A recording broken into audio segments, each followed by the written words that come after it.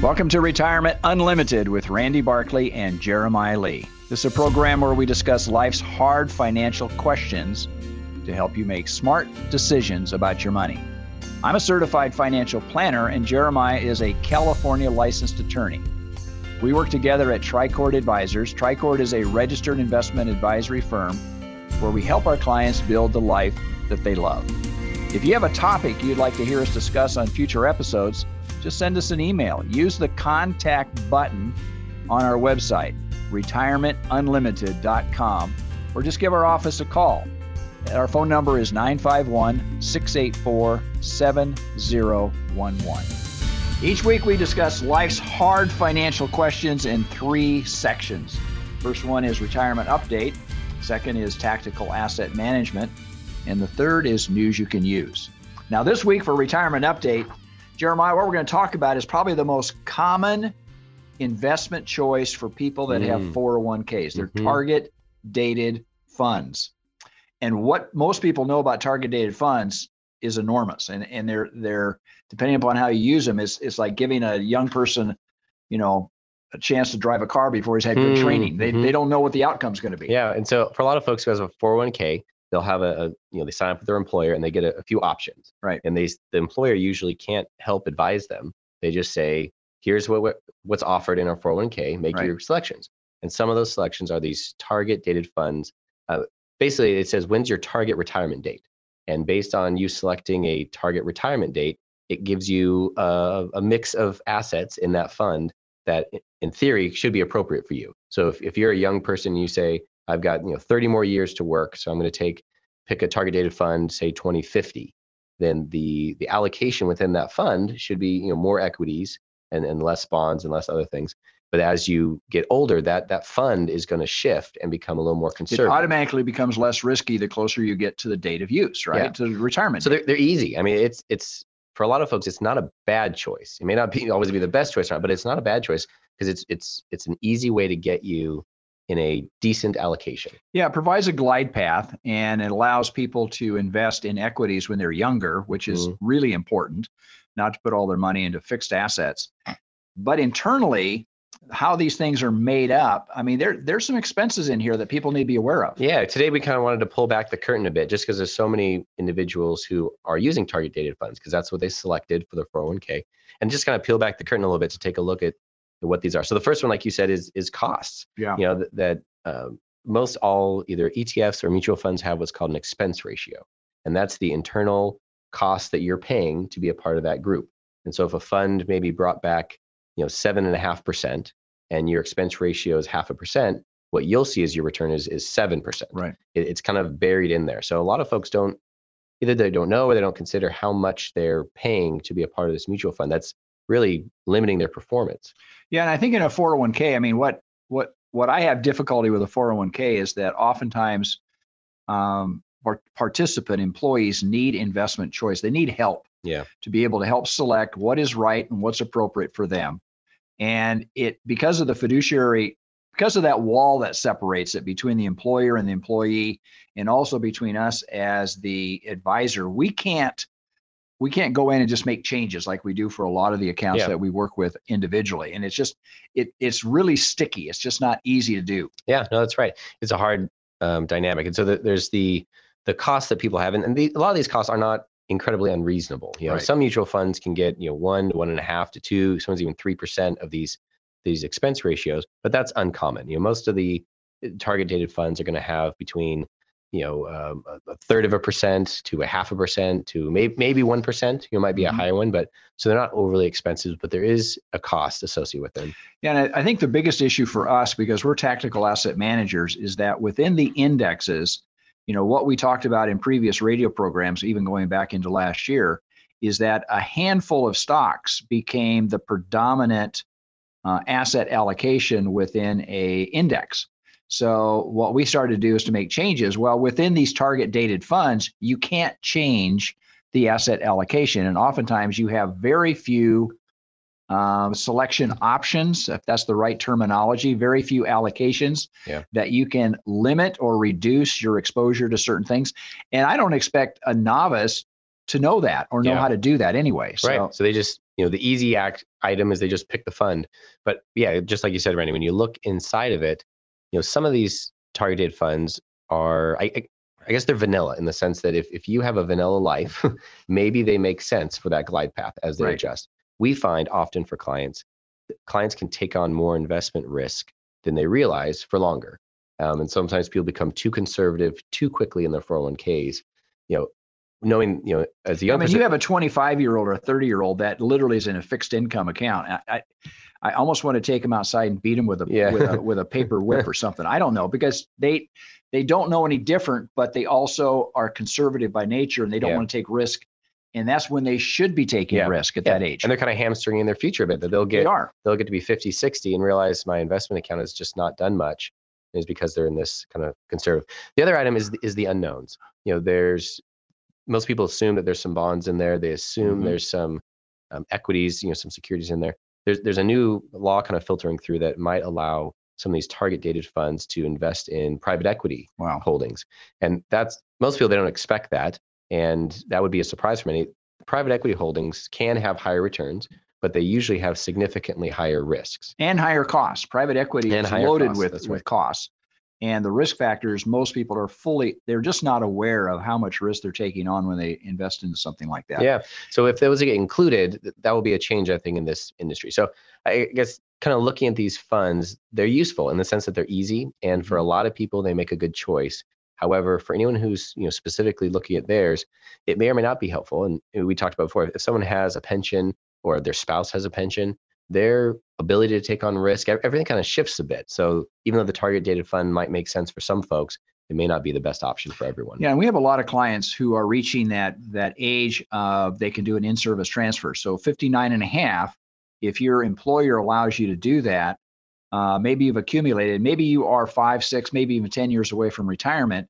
We would encourage people that they can do a rollover. They can transfer out. They can do an in-service transfer of their 401k. They don't stop the 401k. What it is, they take the balance and roll that over into a rollover IRA.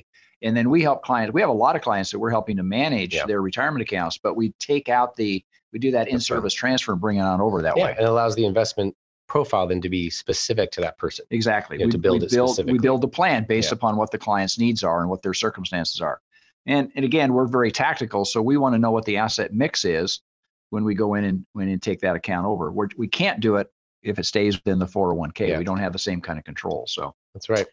If you'd like to know more about what we do and how we do it, of course, just give us a call. Our phone number is 951-684-7011.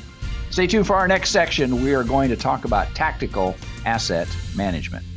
Retirement is supposed to be a secure time. Are you secure? Do you and your loved ones have the information needed to make the right decisions about retirement? You need counsel, not another salesperson, an advisor that looks out for your interest more than theirs. This is Dennis Prager, and I'd like you to call Randy Barkley, a certified financial planner who's been serving the Inland Empire for over 26 years. He's a retirement specialist who works for you on all the important and often confusing things that determine how comfortable you are in retirement. Call Randy Barkley for a free consultation and learn for yourself what I've learned. He can be trusted. Randy Barkley, 888-627-8371, 888-627-8371. Or visit me, Randy Barkley, at retirementunlimited.com. Advisory services offered through Tricord Advisors Incorporated, a registered investment advisor. Clearing through TD Ameritrade, member FINRA, SIPC, MSRB. AM 590, The Answer. Welcome back. This is the section of the program that we refer to as tactical asset management. And we want to spend this segment talking about, of course, the conflict in Ukraine and Russia's invasion of Ukraine. And what's the impact? I mean, first of all, what Russia is taking a huge, it's almost like their self-infliction of what's going on in their economy right now. Because everyone I think is struggling with the humanitarian aspect of it. Goodness. But there's also an economic aspect of it. And a lot of the folks that we're reading are analyzing, how is this going to play out? What is the impact? And one of the articles I read, I thought had a good comment of saying, this isn't an economic choice. And sometimes when people are looking at the current conflict, they're economists trying to assume that everyone's going to act logically to maximize their country's well-being. And I don't know, we're quite there. We're in a political struggle, and there's politics at play here. So there's economic results, but I don't think that economics are fully driving this conflict. A lot of it is political. So, as we look at this, we can't assume that people are going to make choices just to maximize the economics of it. There's invading for other reasons. So a lot of clients and ourselves internally, we're talking, how is this going to play out economically? Right. What do we need to do tactically to make any adjustments? And again, I think, we made adjustments before the end of the year and the first part of the year, and we're not making dramatic shifts or changes from that. And I think in the midst of a crisis, it doesn't make a lot of sense to make those changes because you're making them primarily emotionally. You're not making them. Right. But Russia's GDP, gross domestic product, they're expecting them to plunge about 11%. Yeah. He is literally wiping out 2 decades of growth within a week. That's right. And those 2 decades of growth under Putin has been Russia, interfacing with the world. That they've established better trade. They've established, the oil and gas trade. That there's all these means in which Russia has been connecting with the world, and within, like you said, a week, a lot of that's cut off. So the world GDP is looking to fall 3%, and Russia's GDP looking to fall 11%. And in the same of that, this is Depression era stuff, folks. Yeah, these are huge numbers. Yeah, and then we see also inflation. The most recent number they were saying for worldwide was 4.6. I mean, we here in California, at least, we're feeling it at the pump. We're seeing higher gas prices. That one's inflating very quickly. By the way, I just want to make a comment here. The reason that we get oil that we're actually buying oil from Russia, mostly it comes to the West Coast. And it's because we have shut down the development of oil on our West Coast. And so we become more vulnerable for this. Yeah. That's a whole nother issue. I don't want to take a lot of our radio time to talk about that, but it's clear that we've dropped our production dramatically under the current administrations in California. Yeah. So then we in California may be more susceptible perhaps to these shocks after we start pulling more from the East Coast. So as we look at this, people keep asking, how's this going to end out? And we don't know how the war, the economics, but we do see, that this is going to continue, and there will be shocks, and Russia is being more and more isolated. And that is causing not just their economy. Companies have pulled out of Russia, and some companies have left literally everything on the table. Yeah. I look at ExxonMobil, some of the oil development companies, they have just said, we're done. We walked out. They didn't ask to be bought out. They didn't ask to negotiate with somebody else to buy their purchase out. They just walked away, and they're walking away from billions of dollars in development. It's an amazing sacrifice on people saying, we can't tolerate this relationship anymore. Right. With the uncertainty of when they come back. I mean, even earlier this week, McDonald's and Starbucks also similarly announced they were closing stores. And the question of that being, will they reopen stores? Will employees still be there? I mean, it's a big choice and a big hit, but that's part of the sanctions that we're seeing right now. It's been extreme and coordinated efforts by the world to say this type of invasion is not acceptable. Now, the one thing that we don't see is shortages. There's still oil that's being produced within the United States, within our boundaries, and we're still getting oil from Canada, and we still have the original Keystone pipeline. So oil is flowing into our country. Most of what's being affected is just the 3% of oil that we get of our total supply from Russia. That's having some effects, obviously, and you're seeing that at the gas pump.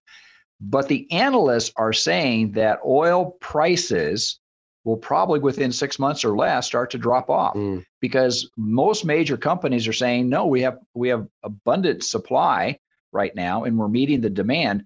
We're not going to go out and spend all this amount of money when things will probably normalize within probably 6 months or so. Yeah.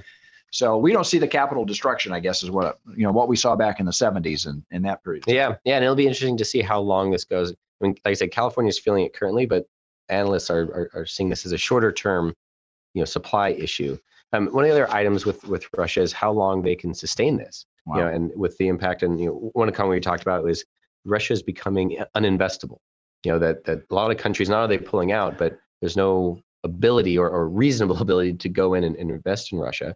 And you made a comment earlier today about gold. Of Russia has a large stockpile of gold, but the ability to convert that gold into— You have to monetize it, folks. Yeah, and nobody's willing to give them dollars or euros or yuan for the gold. Yeah. So they're sitting with this gold rock sitting in a safe somewhere, and they can't turn it into value. Yeah, it's a similar discussion we have with clients that gold, has a place in some people's portfolios, but the concern that I'm just going to have, gold for a doomsday.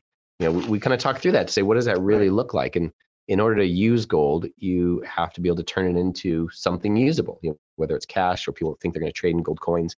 And Russia is, just an example in the moment of they have a stockpile of gold, but if no one's willing to turn that into euros or dollars or won, they don't have a reasonable ability to use it other than physically using it for production purposes, which they don't need at the moment. Right. So, again, I think what we're seeing here is that Putin, what he desired was a weaker, smaller NATO.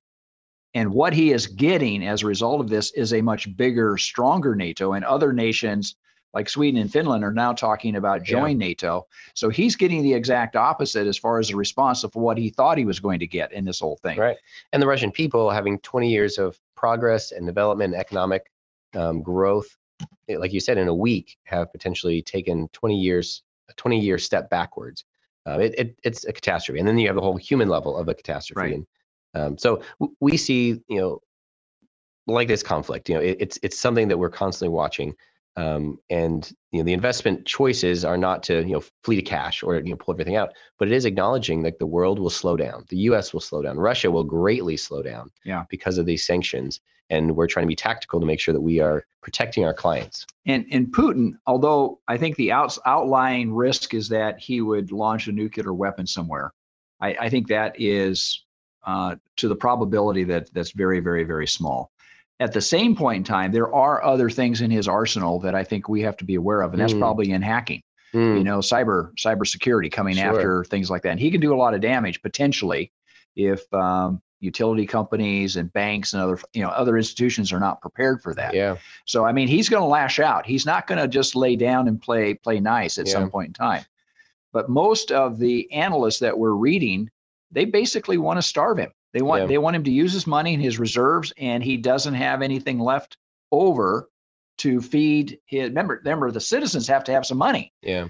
In order just to survive. Their economy. But one of the articles we read talked about, that Putin isn't going to pull back, but rather will continue until it runs out of funds. Similar, they were compared to the Cold War, of saying, when the Soviet Union fell apart because of a lack of resources, it just simply couldn't keep going. And that may be similar here, that if he runs out of resources, he may not be able to continue.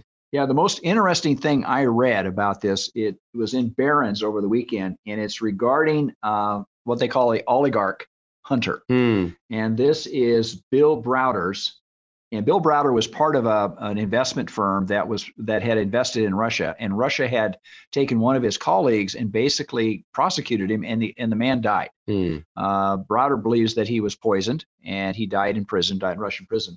So he has made it his, his life work at this point is to find out where Putin's assets are. Yeah. So he's going after the oligarchs, and he's finding out where their assets are, because most people realize that Putin's money isn't held in him individually. It's now with all these oligarchs that he's helped to prop up and make very, very wealthy. Yeah. So this individual, he's of course not a government who can do this, but he's providing a lot of the research and analysis to determine where these assets are, and to kind of help create that list of how sanctions can function and who to actually sanction. We're hearing reports of these oligarchs being sanctioned all over the world, yachts being seized, properties and cash being seized. But yeah, he's an interesting person to kind of have that purpose and that drive to run that analysis. Yeah, his whole goal is to find where assets are put away, not only in Russia but outside the world. Real estate, bank accounts. We talk about the yachts; those become more the visible assets. Yeah. We're talking about the assets that nobody knows anything about. Yeah. And Browder has done this.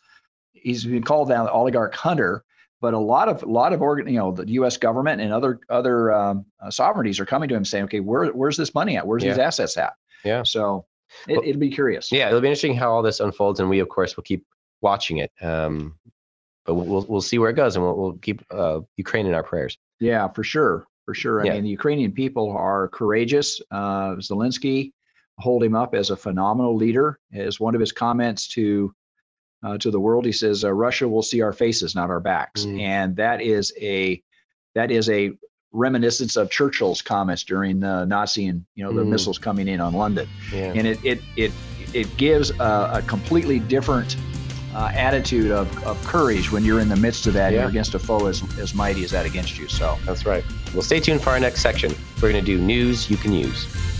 Hi, this is Hugh Hewitt. Hey, if you're retired or approaching retirement, listen up. Retirement planning is critical to your financial health, and like choosing the right doctor, your financial planner must be able to understand your concerns, help you navigate through your retirement, which can be filled with uncertainty, volatility. Certified financial planner Randy Barkley has been assisting clients for 30 years by helping them understand all the information that to most of us can be overwhelming. Go to retirementunlimited.org or call Randy Barkley for a no-obligation appointment at 888-627-8371. That's 888-627-8371, retirementunlimited.org. Advisory services offered through Tricord Advisors Incorporated, a registered investment advisor, clearing through TD Ameritrade, member FINRA, SIPC, MSRB. AM 590. The Answer. Welcome back. This is the section of the program that we refer to as News You Can Use. You know, I read a lot and I pull articles. You know, Jeremiah, you know me, I'm writing paper. I've got paper all over the place. And I take articles. I say, this will be something of interest to our listening audience. This is an article I pulled out of the Wall Street Journal. This is back in February 5th of the Wall Street Journal. It says, too risky to wed in your 20s, not if you avoid cohabiting first. Now, this has nothing to do with financial, but it's an interesting, it was a study done by colleges, universities, secular people talking about, you know, cohabiting. Well, it does matter. I mean, divorce is one of the largest destroyers of personal wealth. Oh, it is. Absolutely. And so this article, I mean, the current out there, people would say you shouldn't get married before your 30s, or if you're going to get married, live together first. The logic, right? Yeah, you have to live together first to kind of test drive it and see if that's a good fit. And you know, people religiously or conservatively say, no, you shouldn't be living together. You should, you know, jump into marriage. And so there's this war, you know, and this article basically did a study to say, you know, people who got married in their 20s, what are their outcomes as far as divorce, and people who got waited until their 30s. And it is interesting, you know, basically what it was saying that if you wait till your 30s, or if you get married in your 20s but have never cohabitated with somebody, your odds of staying together and not getting divorced go up significantly. Whereas if you cohabitate with somebody in your 20s, you have a 15%. Or should you experiment and say, well, I don't know if I want to marry the person because I want to live with him first. Yeah. Or just say we're in our 20s, we live together. That's what we do as part of dating. Right. You're 15% more likely for that relationship to end in divorce. And, you know, people, you know, have go back and forth of what the wisdom is, but I think it's just a really wise comment of saying, the article goes on to say, says, why is this? And they said, perhaps it's practice heading for the exit, you know, that in living together, you've had a moment to be able to say, hey, this isn't quite working the way it should. I'm out of here. And so you've practiced those feelings. The other is perhaps comparing, you know, previous partners to future partners and cohabitating to say, wow, that person always did the dishes and this one doesn't. And it leads to this lack of contentment in marriage. Right. And the part of their saying is, if you haven't cohabitated with someone and you get married in your 20s, or you wait until your 30s, there's an all-in aspect of it to say that this is who we are. These stats are stunning. So they did a very thorough. They had 50,000 women is what they did. So it's a very comprehensive study. But they found that approximately 70% of women in their sample who cohabited with one or more partners prior to marriage ended up in divorce. Yeah. I mean, and divorce is the biggest. It's the biggest production of poverty. Primarily for young mothers. Yeah, you know, it's very difficult. You know, it can be devastating on a group's finances, especially when you have, you know, paying for each other to get through school, one person putting more into their retirement than the other, just because that's as a family unit, it makes sense. But when that gets ripped apart, you're now left in these situations. So just as a comment, you know, the current wisdom of saying, you know, live together first or wait to your 30s, I think take it with a grain of salt, that if you're getting married in your 20s and you've not cohabitated, you know, based on this study, you have a good chance of success, just as anyone else does. Yeah. Again, the article was really interesting. And if you'd like to know more about this, of course, just give us a call and we would like to provide more information to you about it. Yeah, this article is available, where if you have a topic you would like us to discuss on a future episode, you can send us an email using the contact button on our website, which is retirementunlimited.com, or you can give our office a call. It's 951-684-7011. Until next week, folks, may you grow in wisdom and knowledge. Thank you for listening. Information and ideas discussed on this program are in the nature of general comment and cannot be relied upon as pertaining to your specific situation. Do not constitute legal or financial advice and do not create an attorney-client or fiduciary relationship. Any examples or circumstances discussed are fictional. Listeners should consult their own financial advisor, tax consultant, or attorney, as well as conduct their own due diligence prior to making any decisions. Investments involve risk and the possibility of loss, including the loss of principal. All situations are different and results may vary. Randy Barkley is a California life insurance agent, California license number 0518567, and Jeremiah Lee is a California licensed attorney and is responsible for this communication. Advisory services offered through Tri-Court Advisors Incorporated, a registered investment advisory firm.